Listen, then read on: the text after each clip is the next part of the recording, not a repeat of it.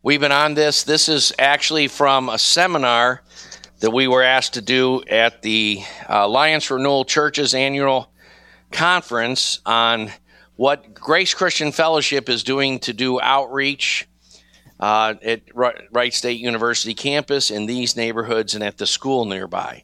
And so chapter 2 of that seminar, we've been looking at that in some detail, and chapter 2 is 7 critical concepts of all Grace Christian Fellowship outreaches. And we have to have all of these working all of the time. And it's important that everyone, we are trying to get past the model beginning in the 2nd, 3rd, 4th century, a split between what was called the clergy-laity split began to develop, where Christians began for the first time to see the work of the ministry as being done by hired clergy. But in the New Testament times, the apostles, prophets, evangelists, shepherds, and teachers were actually to do the work of the ministry of serving the church to equip them to do the work of the ministry. So as a Christian, everyone is called to be a fisher of men. That's even our first point in our you can't follow Jesus and not be intentionally becoming a better fisher of men. Part of following Jesus is to memorize scriptures, to do what it takes to become more equipped to fish for men. As you can only take people as far as you go yourself. Every seed brings forth its own kind. The best thing you can do if you have children is have a great marriage. The quality of your marriage will affect your children. If you can't have that, which sometimes you're not always able to do that. If you still work on yourself and grow in the Lord and grow in your character and grow in wisdom and holiness and true righteousness and true wisdom, you will impart that to your children, whether you know it or not. Every seed brings forth its own kind. You are constantly making the people in your life like you. And Jesus' call is to follow him first. Notice that the order is follow him, then you become a fisher of men. Because what you're fishing them into is more Christ-likeness. To the degree you are Christ-like, to that degree you can fish. Character is always the most important issue in the Bible, over everything else. There's nothing that comes short of us being conformed to the character of God. That's why Paul tells an immature church in 1 Corinthians 11, be an imitator of me as I am of Christ. But in Ephesians 5:1, he tells a mature church, be an imitator of God. As you progress in the Lord, you never stop imitating. As a young Christian, you often imitate the best Christian characteristics of your brothers and sisters in the community that you're part of, your discipler, things like that. But gradually, you're imitating God himself in your character and life more and more directly. So I'm not going to review everything. I just reviewed point 1 a little bit and actually put a couple twists on it that we hadn't brought out. I'm going to jump over to where we left off, which is on the back side of the page. Point number 5, Paul's modus operandi. I've got it subtitled here, targeting strategic ponds. All throughout this, I have in brackets things. Most of them turn to italics eventually, but you don't have that copied. A community of disciples, a discipling community, a serving community, a welcoming community. Many of these points call us to be a certain type of Christian community. Okay, so what we're trying to form here is not your average church. We're trying to get back to a more New Testament model for the church. And if you read the epistles, they don't even make any sense to the average church today in the sense of see you on Sunday and midweek Bible service. If most fellowship of the church is happening on the church campus at the church's official meetings, and there's not lots of things happening behind the scenes in outreach venues and home groups and neighborhoods, then many of the things that Paul's saying to New Testament churches don't actually make any sense. How can you he tells in Philippians 4, Euodia and Syntyche to live more in harmony together. These were 2 prominent women in the Philippian church. Today, if two women in the church were having difficulty with each other, they would just sit further apart and be involved in ministries in the church that the other one gets involved in less, and so forth, instead of working it out so that they could minister together. So Paul's modus operandi requires us to become an army, a militant community. Now that's very difficult in modern times with what we call radical individualism. Radical individualism doesn't make for armies well. You don't win many battles if everyone runs in the battle and does their own thing.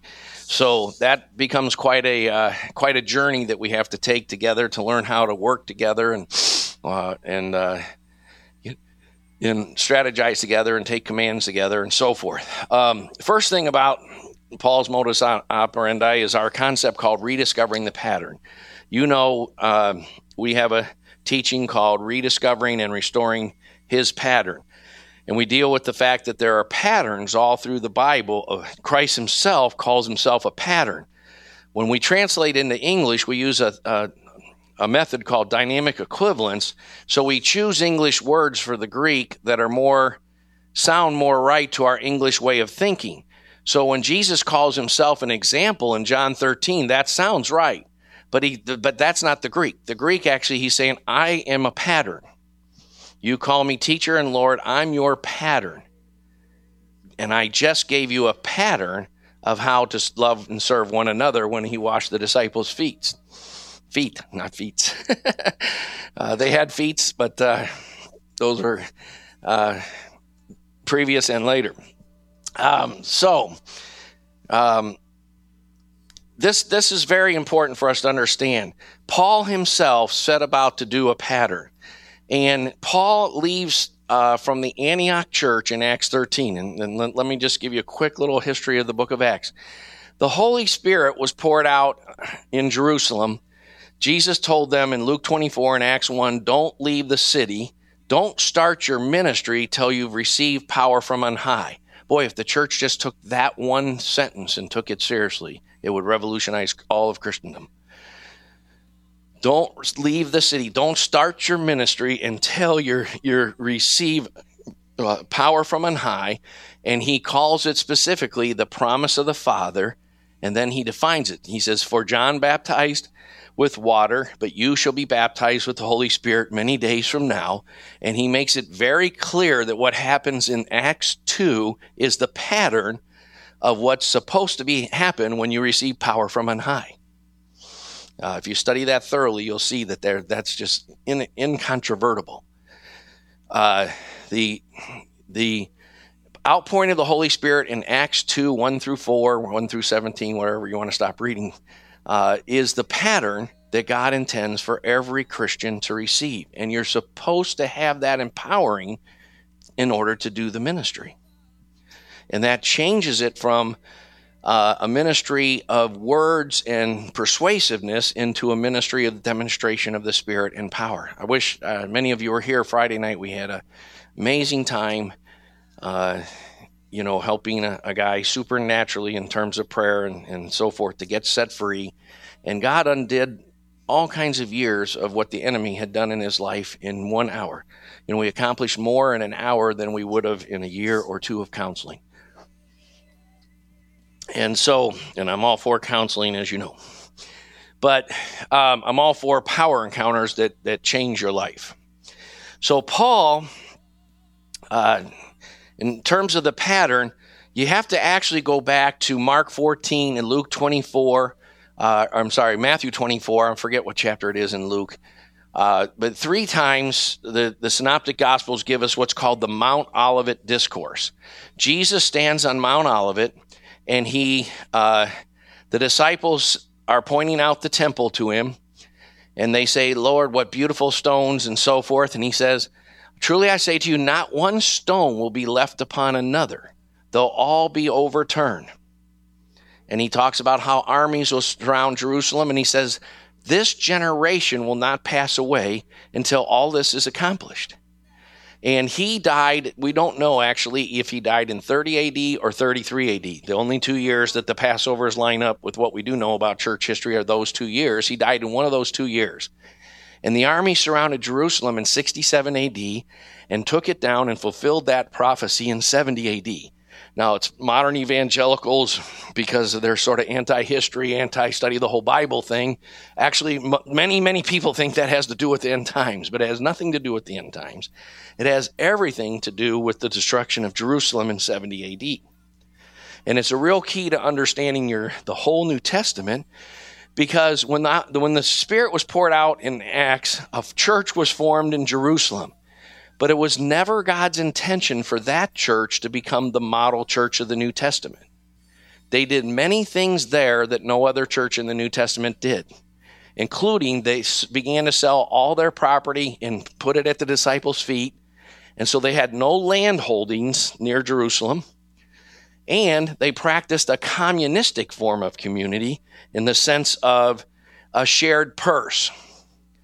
That communism always leads to poverty. Okay, every place it's been tried in ancient times, many countries have, some of the Greek city-states tried socialistic communism. Russia tried socialistic communism. Our government has now moved towards socialistic communism. It will eventually bankrupt this country like it does every other. And it always has, it always will. They tried it in the first century of Plymouth Rock, or the first year of Plymouth Rock. And William Bradford in his Plymouth Plantation talks about how they went back to each person having their own plot of garden and so forth so that they would be more industrious, because when they all had one communal plot, they couldn't get anyone to work very hard and stuff. And so he says, we tried this communistic thing the first year, and he goes, as if we were smarter than God. That's his exact words. And because, of course, thou shalt not steal, the law of the reverse negative means God endorses private property. And you're never going to get anyone to be industrious if they're not working for their family's gain. So in Jerusalem, it is purposely not the model, because Christ has already prophesied that the Jerusalem church will be gone in a generation. Okay, and we actually know from church history in 68 AD, I forget the name, there's an actual name for the prophecy, but in worship gathering, someone spoke forth a prophecy that now's the time to leave. All Christians left Jerusalem by 68 AD. None were caught up in the rebellion of Israel against the rebellion of the Jews against the Roman Empire, where Titus, the son of the emperor who later became emperor, crushed the Jews' rebellion and destroyed Jerusalem and tore down the temple and left not one stone upon another. There were no Christians caught up in that. Jesus actually says if these days had not been shortened, save for the elect and so forth, and that there would have been no time of suffering. If you read Josephus, he's a historian of that time who was actually in Jerusalem at the time. If you read about any 100 or 150 of his 350-page description of this, no people has suffered like that. It goes beyond what happened in Vicksburg in our Civil War. Jew killing Jew, treacherous trading, people eating their own children because of the depth of the starvation. It was a horrible time, as Jesus had made clear in the Gospels. So I say all that just to say this, that God intentionally moved the model church to Antioch. And so as you follow the book of Acts, you'll see by chapter 11 and 12, some Christians begin to share with the Gentiles. In chapter 10, of course, God makes it clear that the kingdom is for the Gentiles by what Peter does at Cornelius' house. And after that, all sorts of Gentile Christians start to emerge in the churches all through the Roman Empire. There were some up until that time. There were Hellenistic Jews, but they were converting to Judaism, then to Christ. And from that point on, they convert directly to Christ and don't have to go through a conversion process to Judaism. And that's the disciples established that once and for all at the first church council in Acts 15. And that's beyond our stuff for today. But what I do want you to see is that in Acts 13, it says there were prophets and teachers in Antioch. when the apostles sent Barnabas in chapter 12 to Antioch to see the great thing that God was doing there and to take some direction of it and give it some oversight and so forth, the scripture makes it very clear that Barnabas, when he got there and assessed the situation, he left and went and got Paul in Saudi Arabia and brought him back to Antioch because he realized this is what God set apart Paul for. This is the establishment of the foundational church, of the pattern church, of the church that God is going to take to the Gentiles, and Paul is the man God has prepared for this. So in Acts 13, you read there are prophets and teachers in Antioch, and it lists 5 of them, including Barnabas and Paul, Lucius, Manaen, and I think Simon of Niger or something like that. I forget. There's 5 names total. And it says they were praying and fasting, and the Holy Spirit said, that is, he spoke through someone prophetically in that group, set apart Barnabas and Paul to the work I have called them, past tense. That's a very important thing for you to learn in terms of God's model. You will always have a sense, and you should have a sense confirmed by the leadership in your life, that I'm going to focus in on this type of ministry as I grow. You should have that from the very beginning. In some cases, God won't give you much of that if there's many character challenges ahead of you, so that you don't get the cart before the horse. But, from the beginning, just to take an example, from the beginning of the day that John Gray and Lisa walked into our midst, I began to say, God, let's start equipping them for inner city ministry. Because they have did I say Lisa Gray? Leah Gray. Lisa Gray. John's got some things he hasn't told us about. It goes correct that. Leah Gray. And after that, Paul goes out and begins to plant churches throughout the Roman world, and he raises up elders according to the pattern they practiced in Antioch. And it makes it very clear that he reported back to Antioch. Even the great apostle Paul reported back to the local church elders that had sent him. That's always the pattern. Local churches give birth to local churches. We now do missions through parachurch ministries, and we send one couple. I suggest to you that we'll be much more fruitful when a local church sends a whole team of people from the local church that have already functioned and worked and served and taught and led worship and casted out demons and healed the sick and preached the gospel together and plant them somewhere. That is the model we want to follow.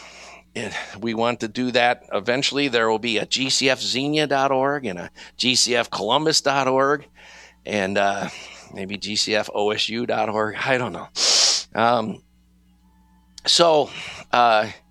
That's important because, even in a church of 40 people and 100 people, people should be should have enough faith in God to believe you're going to be the people doing that.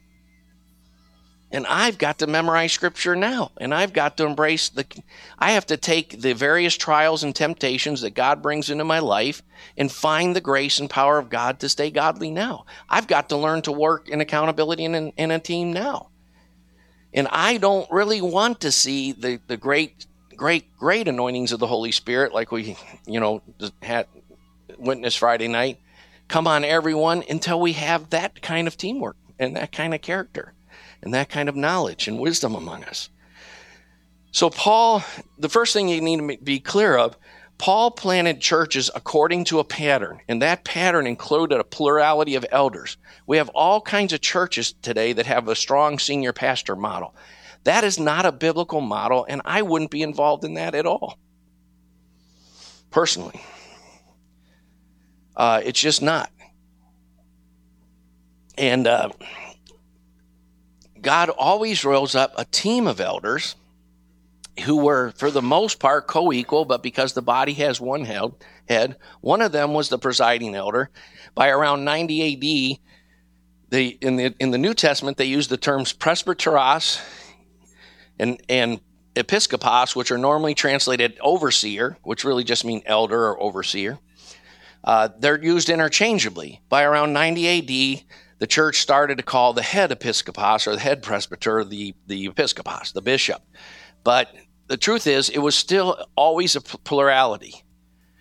Over time, more authority got translated into the bishop or the episkopos than I think the early church practice, and that I think is wise, frankly.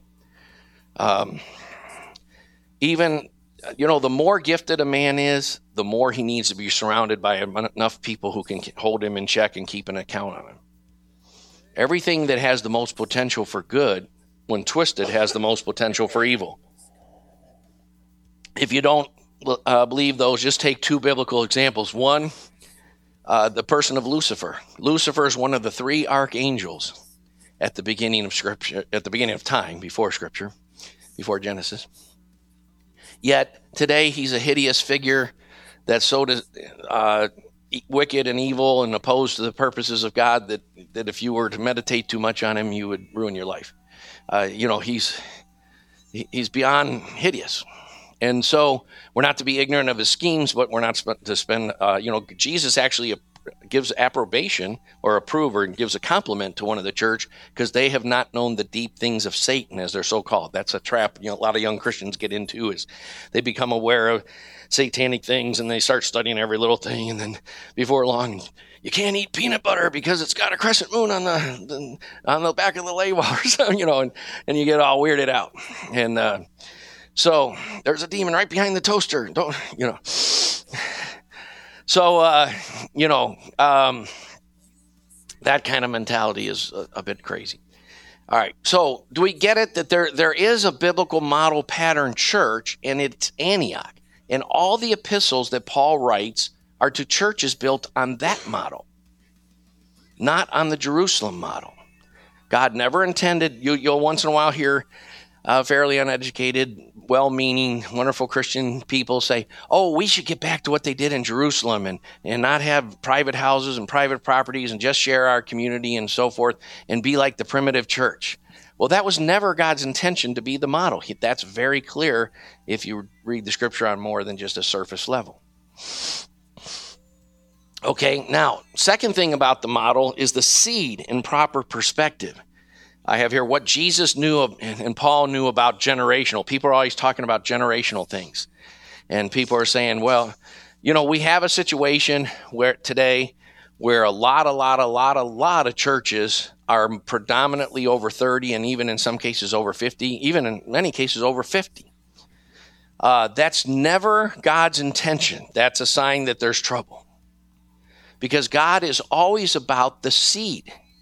Look, from Genesis 1 on. In Genesis 1, he establishes the principle that every seed brings forth its own kind. He establishes it for the plants. He establishes it for the animals. And then he establishes it for Adam and Eve.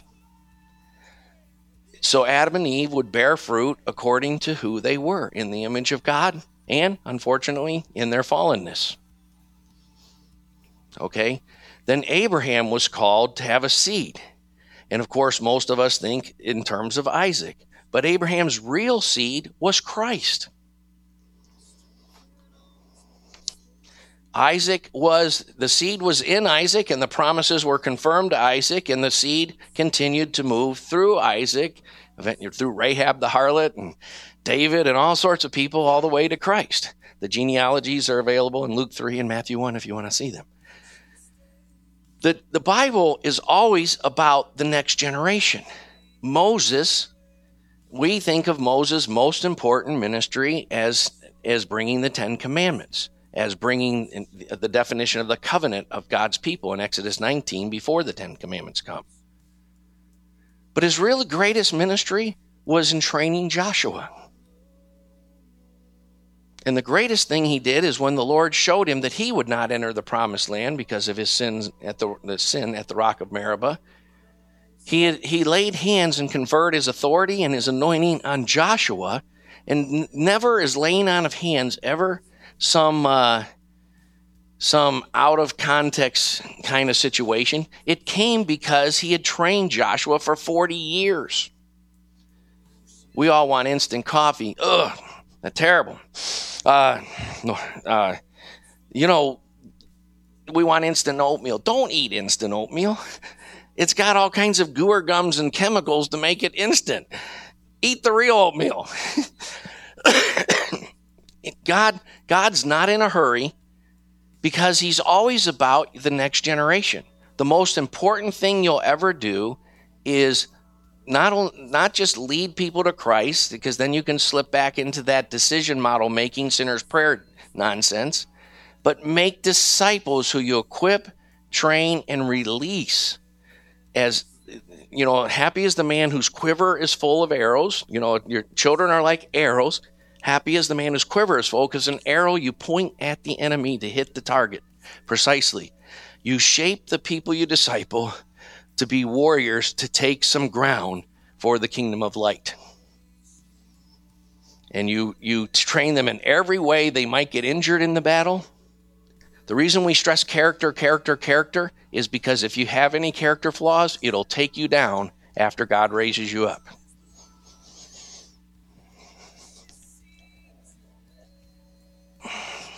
If I could stand up here and just read a list of the ministries that have been the most powerful ministries in the Holy Spirit for the last 115 years that have fallen into sexual immorality, financial immorality, and all sorts of other scandals, major heresies, not just minor little off on this point, but on major things. If I could read that list to us, we would all have to be on our face weeping before the Lord because of the waste of the tens of millions of Christian lives that people being raised up without the character has caused the church.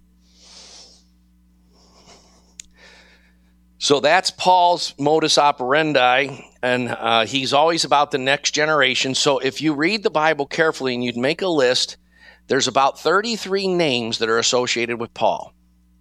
And it's very clear that some are more like alliances, like Apollos. Paul, in other words, Apollos does not see himself as under Paul, being discipled by Paul, but he sees himself as an apostolic figure who works as a teammate with Paul. So Paul doesn't give him orders, but he does request things of him. But then there's others like Timothy, Titus, Silvanus, John Mark, and so forth that he gives orders to. Now, one that you need to know about is read the book of Colossians carefully, because that gets into the next aspect. Paul didn't just go randomly. You know, if you read the book of Acts and you piece together what you can from the epistles, you might get the impression that Paul was just like going here and going there, and then he ran over here and planted a church. You know, the picture of the front of this is a map or something of Roman Empire. He didn't. He was working a very systematic plan to go to all the cities that were the most strategic cities of business, commerce, ethnic blends, and most importantly, governmental, because Rome had provinces, and there were cities like Corinth and Ephesus that were the head of that province. Paul only went to those kinds of cities to establish his churches, because his goal wasn't just to establish churches. His goal was to establish the kind of churches that would conquer the entire culture of Rome over 4 or 5 centuries. People wonder what I'm crazy thing I'm up to. That's what we want. That's what Grace Christian Fellowship's mission is. I want other churches 100 years from now to be going, wow, let's look at what they are doing. And that's when they'll start reading our books that are written by someone who's my spiritual grandchild. And I want them to say, hey, what parts of the model are we missing? Let's actually build according to the model. Because what most churches are doing, no matter if they have, I don't care if they have 1,500, 2,000, 5,000 people, if they're not building according to biblical models, in the end, it won't be enough to turn around the slide of our culture. And I think it's crazy to be shooting, that it sounds totally ludicrous for people of 40 people to be standing up here talking about that.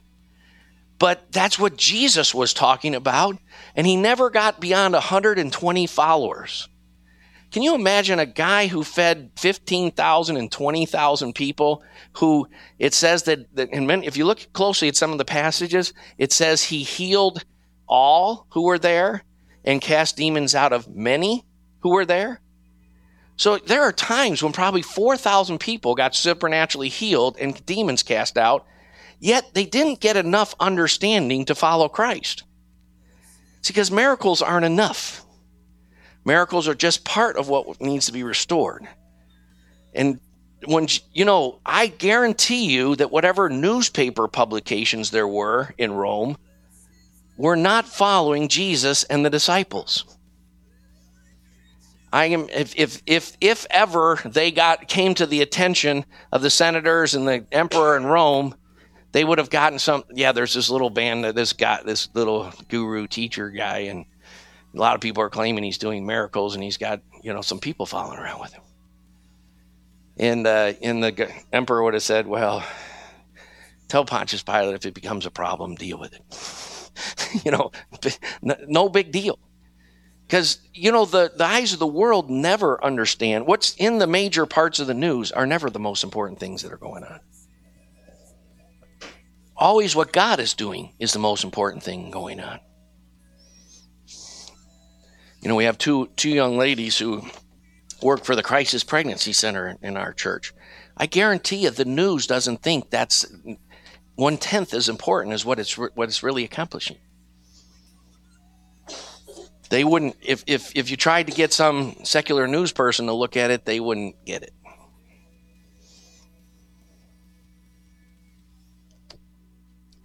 So, with that being said, Paul, twice in Colossians, he talks about the gospel that you learned from our brother Epaphras. You know why? Because Paul didn't go to Colossae. He never visited the city. But it was close enough to some of the cities he was visiting, namely Corinth, that he sent a team of his team there. And he had that team headed up by Epaphras. And I guarantee you Epaphras wasn't the only guy in the team that went there.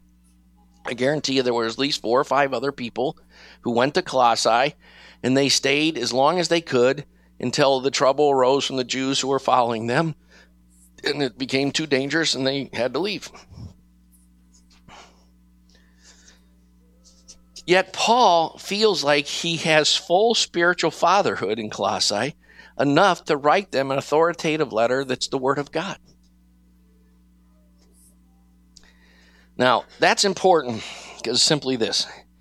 People say, why are we doing what we're doing?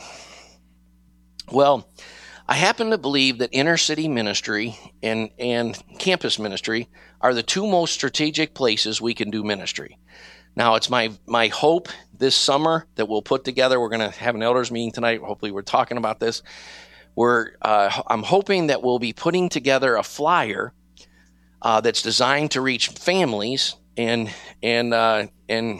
with kids and all, and just starting here, distribute it in concentric circles all summer long. Huber Heights, Beaver Creek, and so forth. And I do believe that God will add to us more and more families with kids and so forth, and that God will use us to help many marriages. However, the university students are the leaders of the future world. We have a book that if you haven't read, I'd really encourage you to read it. The reading level is a little more difficult than some, but it's called A Christian Critique of the University. I know that's hard to find, but if you could try to find, because it's out of print, but if you can try to find some more of those, all right, can we still get some of those? It's called A Christian Critique of the University, and I know Emily had one part of it she didn't like it. She felt he was a little too retreatist, especially in the area of science. But I think it will open up your eyes to the fact that the university system is the most powerful institution in the world today. And it's not some neutral place where there's academic freedom. The university system is thoroughly anti-Christ to the core. And you need to kind of understand that. But you need to understand that university degrees open doors. There are many careers developing that you can do very well without a university degree. And I'd encourage you not to fall into what they call the sheepskin psychosis, that you have to have a college degree. First, you have to have character, then you can do anything. And then secondly, you might consider college if it's a necessary step toward the degree, toward the career you're choosing. But and if you have character, you'll do well in college. Simple as that. If you're building character, wait. Don't ruin your point average while you're building character. Get the skills, study skills, and study habits, and steadfastness you need. Get a job, learn a work ethic, all kind of things like that while you're preparing. Because if you do go to college, you need to have great grades. It's stupid to go to college and not at least carry about a 3.5. Because it won't open the doors you need it to open. If you're not ready to get a 3.5, stop going to college until you get yourself ready. But in the meantime, that's a little far afield for what I'm just trying to say is the university students are the future leaders in every area of life. The church has kind of retreated into like what the church is all about is just our prayer meetings and our Sunday services and so forth, but the church is actually supposed to be a fortress that equips its people to go out from the fortress gates on raiding parties to bring others in.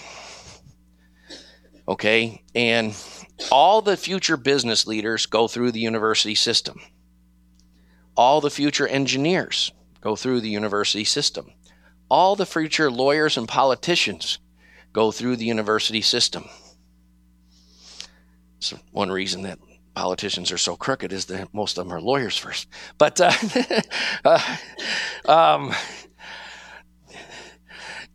let's not go any further with that. But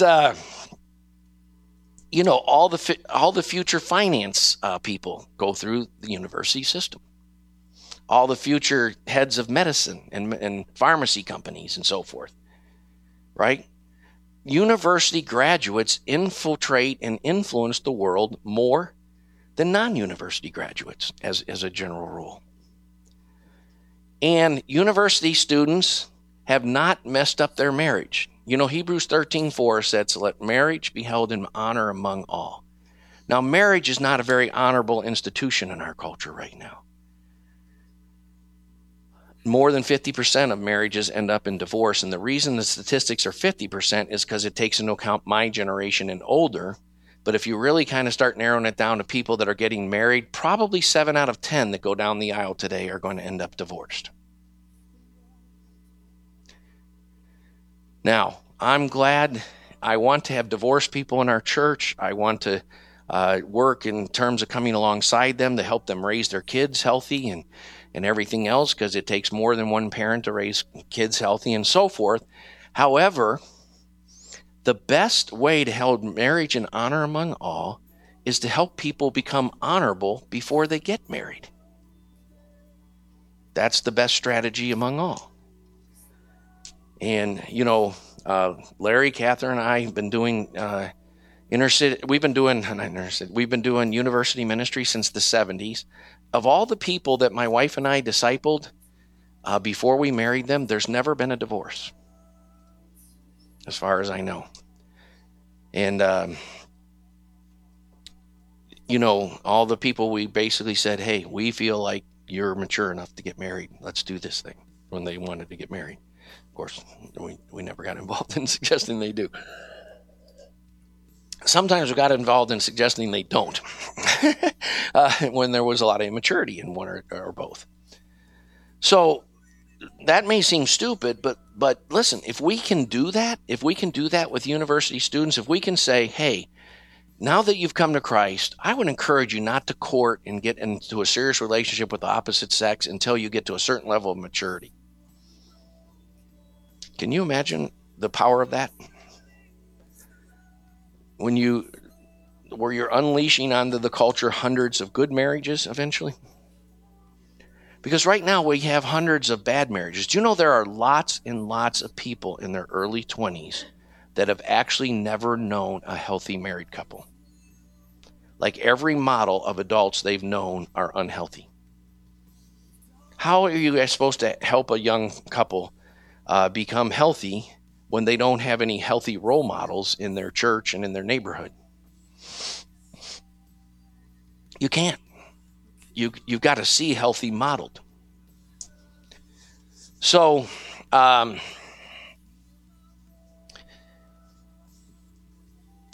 lot of well-meaning Christians also go to college and they major in things that will never get them a job. I would encourage you, the world has changed. In the 1950s and 60s, maybe even into the early 70s, it made sense to get a university education in a general field like liberal studies or something, and because it meant you could think better, write better, understand philosophy and reason better.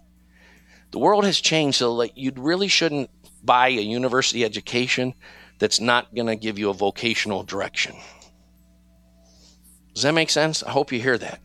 Like, don't spend anywhere from going to Sinclair $30,000 or $40,000 by the time you might be done. Well, not probably $20,000 with an associate's degree, to maybe up to $100,000 you might spend by the time you graduate Wright State. Don't do that if it's not going to open doors vocationally for you. Okay? So it's, you know what? If you want a general arts education, you want to study history, theology, so forth, start with Emily's foundational book list and her intermediate book list, and move out from there to study theology, history, and poetry, whatever you want, philosophy. I bless it all. It's great. I love studying that stuff. But it's not going to get you a job. It'll get you a certain amount of a more wisdom in life and a more rounded life and a richer life intellectually and emotionally and socially, but it's not going to get you a paycheck. So the point is, campus ministry, nothing could be more strategic. I would submit you this: if any church is thinking accurately, a campus ministry would be a big part of the church. To leave campus ministries to parachurch organizations, and you hope that some of the people who come through this or that parachurch organization actually go to your church on Sunday, is really very short-term thinking and won't be enough to change the culture. Now, effective fatherhood I have. And that goes into the inner city ministry. There's reasons why that I can't get in. Read a book called Scam by Jesse Lee Peterson. Is that still on the list? Read a book called Scam by Jesse Lee Peterson, and if as a starter.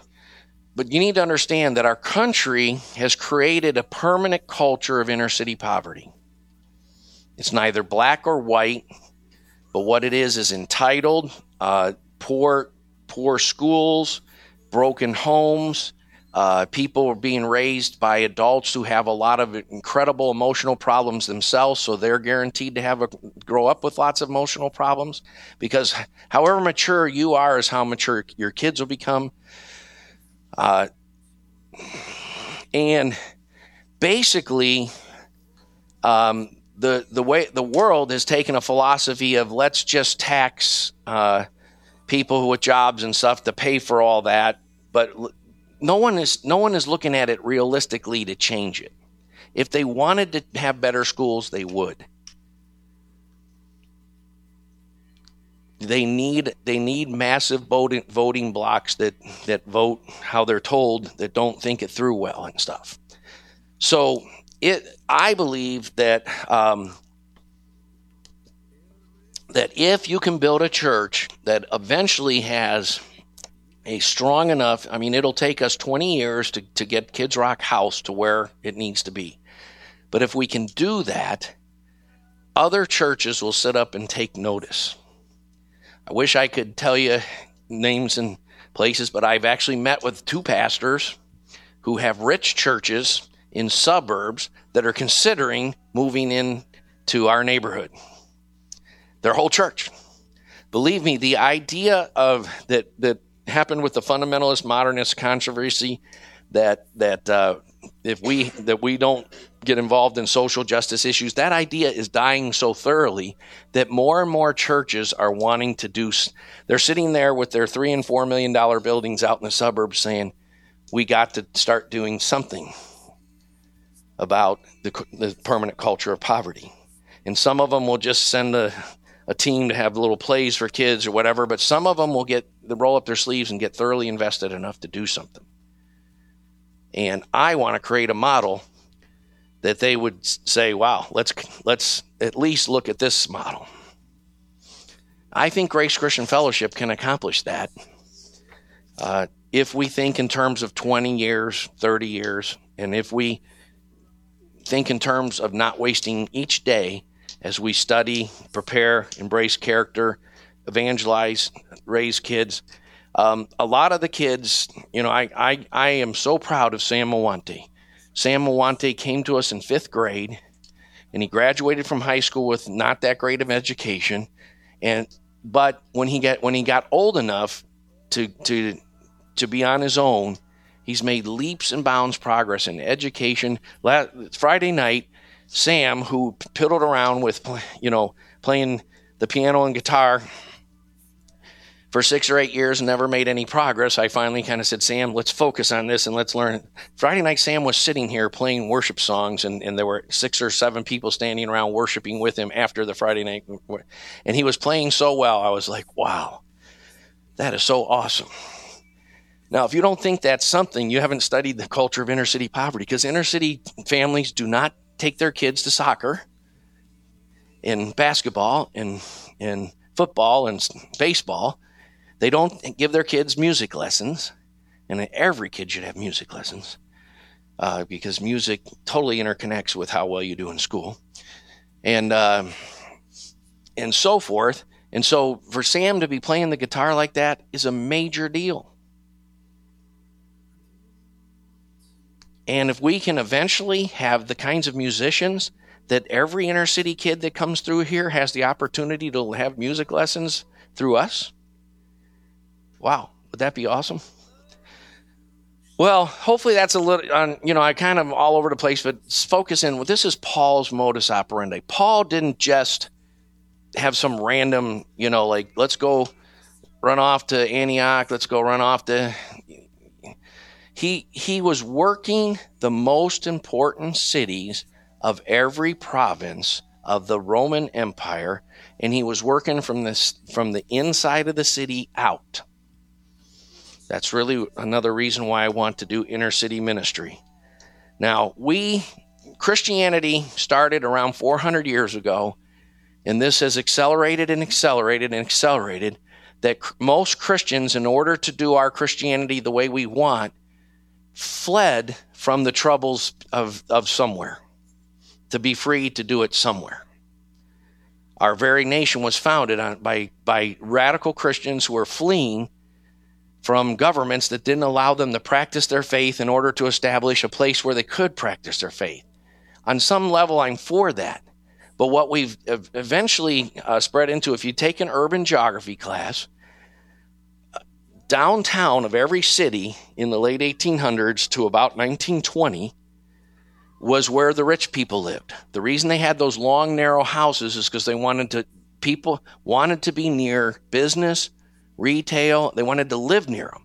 That's why we have the Oregon District and all those nice houses right near downtown, right?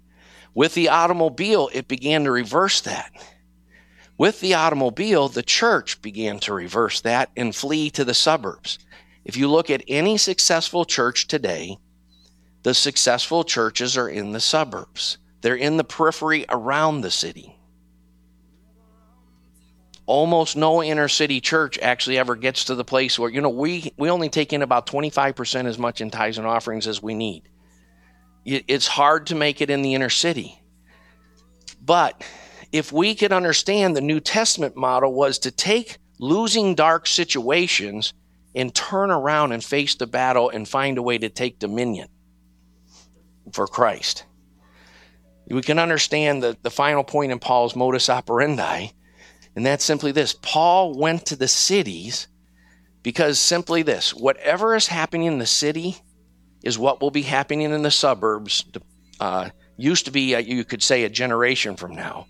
But because of social media and all kinds of other things, now it's more like 10 years from now. Your suburban kids who go to nice, rich Catholic schools and nice, rich Christian schools, so forth, they want to be like the ghetto. They want to talk like the ghetto, dress like the ghetto, etc. Because whatever's happening in the cities moves out. And this has been a trend for more than a couple hundred years. It's not going to change overnight. The church can make that work. If we get radical enough and build a radical enough inner city church, that can actually move out. That's exactly what Paul did. And the proof of that is in one word, the word pagan. The word pagan in the 1st, 2nd, and 3rd century meant someone living out in the country, not in the cities of the Roman Empire. So today you would say a farmer or a rural person, right? That was the word pagan. By the 5th century, the word pagan still meant someone living out in the countrysides, but it had come to mean people who still practiced the Roman mystery cults and the pagan religions, because most people in the cities were followers of Christ. Okay, and today we totally mean by the word pagan, we mean someone who's following witchcraft or Darwinism or evolution or something like that. Someone who's still in darkness and doesn't know the light of Christ. That's what pagan means. And there's actually movements where people say, I'm a pagan, I'm proud of being a pagan, and so forth. They know that. They know what it means. So that, today I just covered point number 5 on your outline, but Paul's modus operandi, we will plant this church. It will eventually have lots of married couples and lots of little kids running around. It will always have a university ministry. It will eventually have 2 or 3 university ministries at University of Dayton, Sinclair, Central State.